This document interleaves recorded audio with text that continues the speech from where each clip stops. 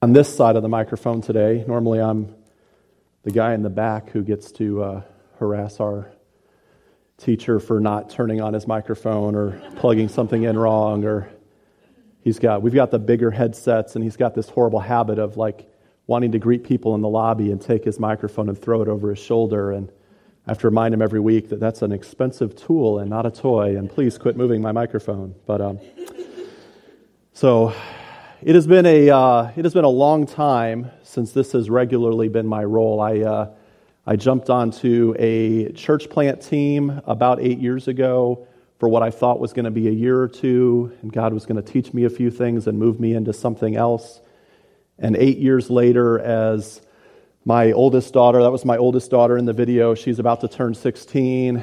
And if we want to throw that picture of my family up there, my oldest daughter is about to turn 16. Her name is Robin. Bethany's on the right, and she is 13. And Emily, with the super huge grin at the bottom, is 9.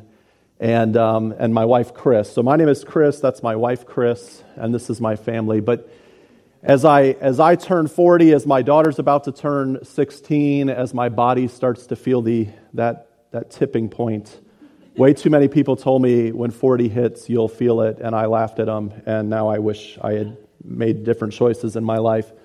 But as we're getting ready to be here, I've been at Kensington Church for almost 8 years. If you count the time pre-launch, it's probably closer to 9. I met Kevin because a friend of mine dragged me to lunch, and I wasn't looking for anything like that, but it was a free lunch, and so I went, and it was at one of my favorite restaurants, and so I put up with meeting this guy, and like I said, I thought we were jumping in for a couple years, and 8 years later, we're in a great place. We're in a great place as a church. We're in a great place as a family. I've served in a number of different roles at the church, everything from completely behind the scenes to I was the arts guy running the whole arts side of what we do on Sunday mornings, to now I'm back behind the scenes as the production guy, and I've had all these different roles, and things are good, and somewhere in the midst of all that, God kind of grabbed me and threw me over the side. And so starting this summer, as John said, I'm jumping in as the Director of Operations and Communication for a Global City Mission Initiative. And it has been a long time since I've done anything like that. I like being behind the scenes. I like being the guy who's pushing buttons. And I was telling Diana this morning, like it's really easy for me, well, not easy, right? But it's comfortable for me to sit in the back and be the guy who's producing and directing, because I'm in control. And this is uncomfortable for me because I've left room in my notes for God, and that scares the junk out of me. So I'm out of practice. This isn't what I do. Let me tell you real quick a little bit about Global City Mission Initiative. And we are at Piney Grove Christian Church. We're over at Piney Grove Christian Church. I understand it's not too far. We're over there tonight specifically doing a presentation about Global City. So if you've got time, if you're interested, catch me afterwards. Come on over tonight, and I'd be happy to share more about what we're doing. But Global City Mission Initiative, now I messed it up. Thank you very much. Global City Mission Initiative, our tagline is making disciples at the world's crossroads, because that is our primary goal and purpose. It started with Jared Looney, our executive director, as a single missionary in the city of New York. He was there to plant churches. He was there as a traditional missionary, just doing the best he could. He opened a few churches. He closed a few churches. He met people. He shared the gospel. Things went well. Sometimes they didn't. But in that process, he kind of discovered a truth and a reality and a strategy that the whole world is coming through these global places. And if you know anything about New York, that's been true there for 100 years. But if you know anything about the world around us, it's starting to be true everywhere. And so we took that strategy out of New York. We currently have 4, about to be 5, full-time missionaries in New York City that are doing that: discipleship, evangelism, church training, local Christian mobilization. And we took that strategy from New York, and we've got a guy in LA. Jared moved to Tampa, and we're about to onboard another full-time guy in Tampa. I'm in Orlando. We've got 5 interns in Orlando. And our whole goal, our whole point and purpose is to reach people who maybe would never walk into a church, but especially to reach people who are mobile, who are agile, who are maybe they're literal immigrants, or maybe just their job is that transient kind of job, and reach them with the gospel so that when they go, they reach others with the gospel. So that's what we're doing, and it's really exciting. And I told John, it'd be great if I could, preach a message on that, or if I could preach a message on jumping off the cliff, because that's what me and my family are doing. And he said, no, I want you to preach a message on isolation. So I'm going to tell you about isolation. And actually, I want to share with you today, I'm going to preach from a passage, 1 Kings chapter 19. And it's the passage that comes after one of my favorite stories in Scripture.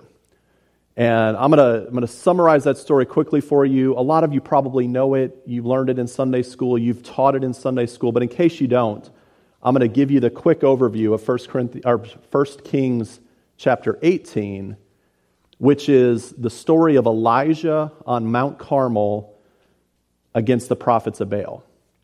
And if you remember the story, or if you know the story, Elijah is coming up against 450 prophets of Baal, and it's just him.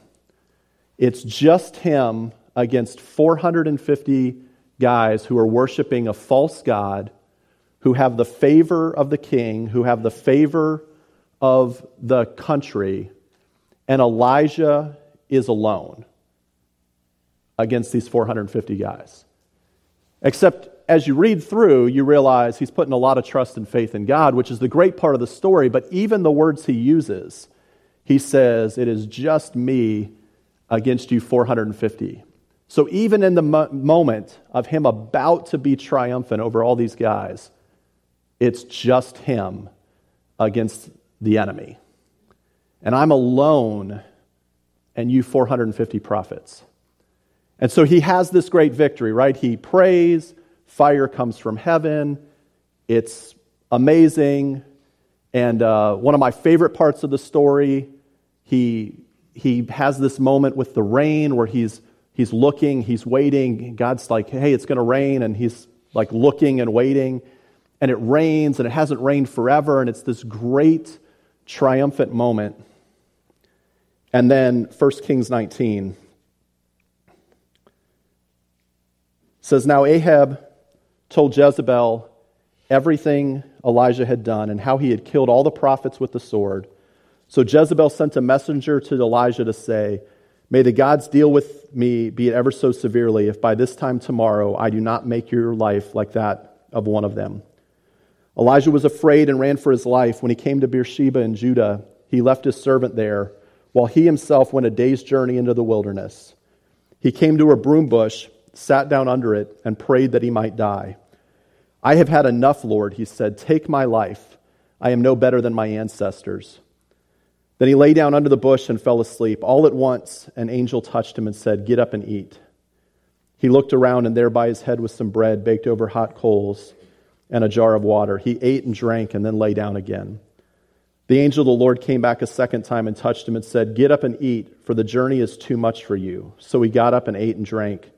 Strengthened by that food, he traveled 40 days and 40 nights until he reached Horeb, the mountain of God. Then he went into a cave and spent the night. I just realized that my app switched versions of Scripture. That doesn't match what I was planning on reading. I apologize. Technology is my friend, I promise. I'm going to switch it to what you guys are reading. I'm sorry. That's where technology is awesome. So the end of verse 9, there he came to a cave where he spent the night, but the Lord said to him, what are you doing here, Elijah?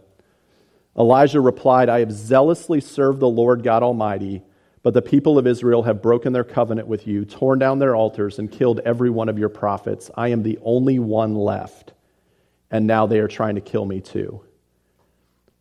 Go out and stand before me on the mountain, the Lord told him. And as Elijah stood there, the Lord passed by, and a mighty windstorm hit the mountain.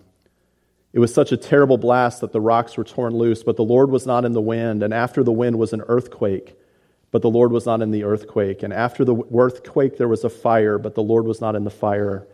And after the fire there was the sound of a gentle whisper. When Elijah heard it, he wrapped his face in his cloak and went out and stood at the entrance of the cave. And a voice said, "What are you doing here, Elijah?" He replied again, "I have zealously served the Lord God Almighty. But the people of Israel have broken their covenant with you, torn down your altars, and killed every one of your prophets. I am the only one left, and now they are trying to kill me too." And God gives Elijah some instructions, and at the very end of that section it says, "I will preserve 7,000 others in Israel who have never bowed down to Baal or kissed him." And as I was praying about this message, John and I started talking about this a few months ago, and as I was praying about this message and I was thinking about this message, this little section of Scripture, God is pulling Elijah out of this point of depression and out into the wilderness, and he's literally coming face to face with God in this moment, whatever that was like. And Elijah's going, "But I'm all alone." And I thought to myself, you're coming from a story where you're walking up to the top of a mountain. There's 450 prophets of Baal and whoever else is there, whatever other witnesses. We know there were other people there on the top of Mount Carmel because Elijah commands the crowd, whoever, to take these prophets and bring them to this other place and kill them. There's enough other people that 450 prophets of Baal were slaughtered because of Elijah's victory. And Elijah's going, "But I'm alone. I'm all by myself. What am I going to do?"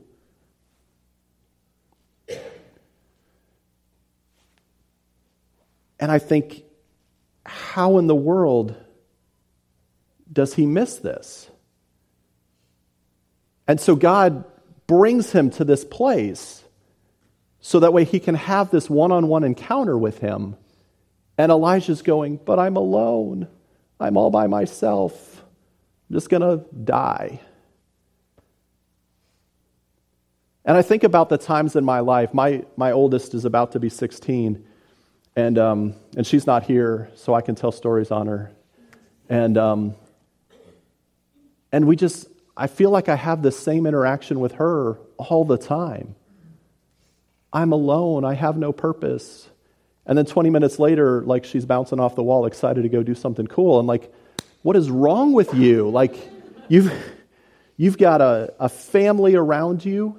You've got friends from church. You've got other adults from church that you could pick up the phone and call anytime you want. And ultimately, you've got a relationship with Jesus that you can lean into that just exceeds anything your friends have going for them. And you're going to sit in your room and go, "But I'm alone. What am I going to do?" And I think about my own life, and I know I have found myself there. I found myself in the middle of a hard task at work or in the middle of a project and just feeling completely overwhelmed. Like, how in the world is little old me going to pull this off? And just yesterday, I was standing on top of a mountain, and God, not me, God won a victory that is bigger than anything I could ever accomplish. And yet, here I am again going. John and I talk all the time, which is either a good thing or a bad thing, but the last 6 months have been this like incredible pendulum swing roller coaster of what do I have to worry about? God called me to this ministry. Who cares about the money? By the time we hit May, this will be a piece of cake. And then the next day, oh my goodness, what have I done? There is no way. In the midst of all the housing fun of 2008, we ended up short selling our house. I ended up without a job. We ended up with baby number 3. Like it all kind of happened. In fact, the job I did have, my boss went out of business, so I had a new manager. I went from working overtime to barely making 30 hours a week. And I watched God walk through all of that and take care of us. But how in the world am I going to raise a little bit of money to make this thing happen? I don't know about you, but I find myself there way more often than I'm comfortable with, because I know God has the power. I've watched him do amazing things in my life, and the next one comes along. And I would say, for me, if I'm honest, those moments are about self and sin. Because I turn back on myself. I don't know what Elijah doesn't tell us, but I would imagine Elijah felt pretty proud about that moment coming off of Mount Carmel. Look at what I did. And I would imagine if he were looking back, that's part of where this problem came in, because he felt confident going up against prophets of Baal. And when Jezebel shows up, he doesn't feel confident anymore. And whatever it was in that situation, God didn't change. Elijah changed. One of the things Robin threw out in that little video at the beginning was this idea of who can you call at 2 a.m.?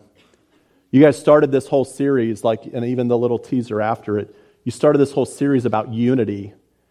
And John chapter 17, I believe that's what you were sharing in that message 1. Jesus talks about over and over again this concept of unity and love, and that we will know that Jesus is who he says he is because of the unity and love that we share with each other.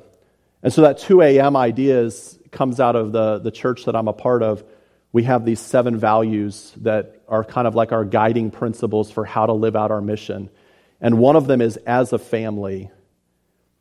And, that's easy to throw out and go as a family, and that feels fuzzy. So we threw a question with it to go, how do you know that you're living out this as a family? And the question that goes with it is, who are your 2 a.m. friends? Who can you call at 2 a.m. when you have a problem and know that that's going to be taken care of? And vice versa, who can call you? When your phone rings at 2 a.m., are you going to answer it and jump into it? And this whole idea of isolation, what I was just talking about with Elijah, like if Elijah got it, if Elijah really believed that God had the power to send fire from heaven and destroy the prophets of Baal, why in the world does Elijah not believe that God has the power to protect him from this woman? But whatever it was in his life, he wasn't there where he could believe that. But the beauty of the family of God is that when I hit those moments, I don't have to rely on me. I can call John at 2 a.m. if necessary. That backfired me on the other day, by the way. He called me in the middle of my church service thinking he was going to leave a voicemail. And I went, John's not going to call me on a Sunday morning unless it's important. So I'm mixing service and talking on the phone and I was just going to leave you a message. Idiot. But who can you call? Who can call you? I mean, John's a great guy, but he's 10 plus hours away. My buddy JD, my buddy Ben Brooks, that are in my men's group, we meet together every Tuesday, Wednesday night, depending on our schedules each week. We meet together every week, and we talk about the junk that we're going through in our lives, and we put it out there. And Ben literally lives a subdivision away from me. And if I picked up the phone, Ben would be in his car, and he would come help me out. Now, Ben's young in his faith. I've been trying to get him to understand that works both ways, because I'll get stories of something flooded in the kitchen, and I was up till, dude, why didn't you call me? Oh, I didn't want to bug you. And so we find Elijah underneath a bush waiting to die because he won't pick up the phone. And that's the beauty of this family of God thing, is that I don't have to wait under a bush to die alone, because I have people who are going to pick me up and carry me. And on the flip side of that 2 a.m. thing is hard because people pick up the phone and call and go, hey, can you help me out? And well, I guess if I have to. I was up here, some of you guys I know better than others, but I was up here for the hurricane in September. We had a little windstorm come through Orlando, and we decided to get away. And it wasn't as bad as it could have been, but I got pictures from the neighbors, and there was a tree in my front driveway. And from the picture, it looked bad, and had we been there, my car would probably be gone. So it was a good thing we left. But from the other pictures that I got from one of the guys at church, that thing literally covered my driveway, front to back, top to bottom. There was not an inch of concrete that wasn't covered. And if the chainsaw hadn't broke, it would have been gone by the time I got back in town. And as it was just this little log that took about half an hour to clean out because the men at our church jumped in and made a difference. I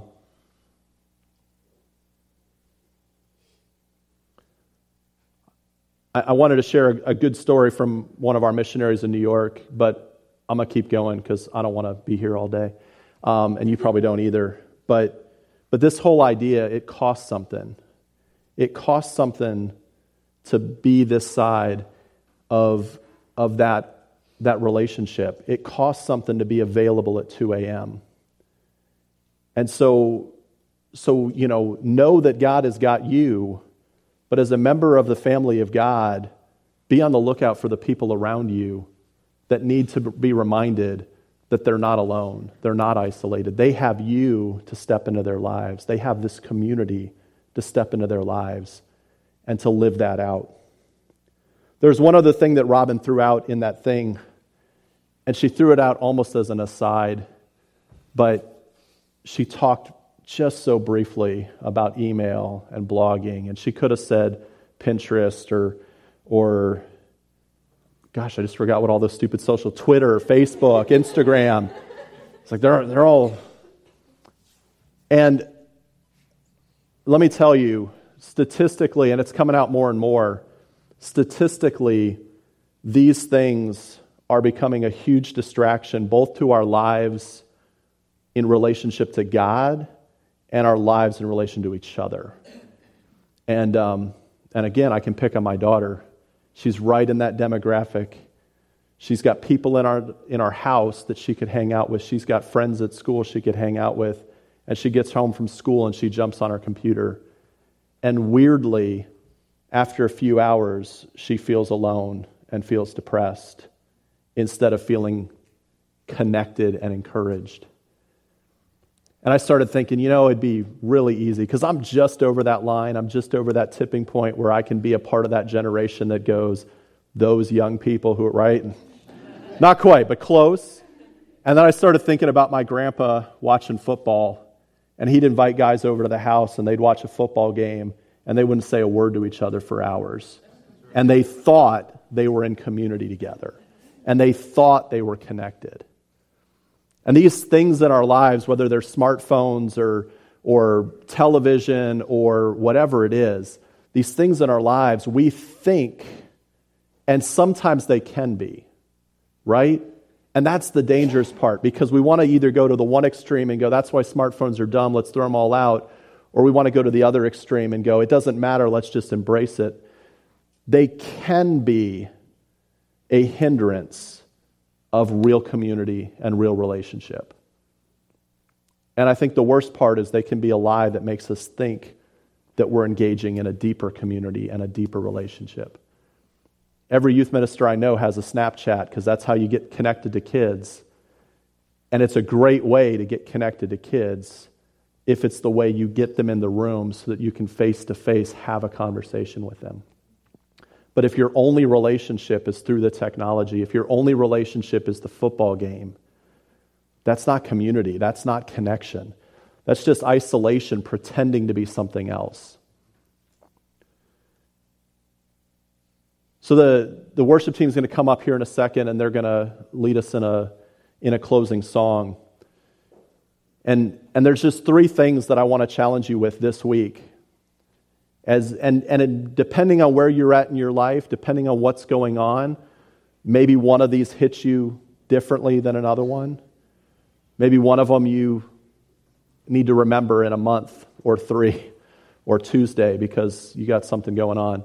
But number one, don't let your sin, i.e. your pride, your fear, your shame, separate you from God and make you feel like you're in this by yourself. Number two is open your eyes and look around. And don't just look around here. And I remember just years of Bible college classes, years of sitting with other ministers. You know, people walk in on a Sunday morning and they look shiny and happy.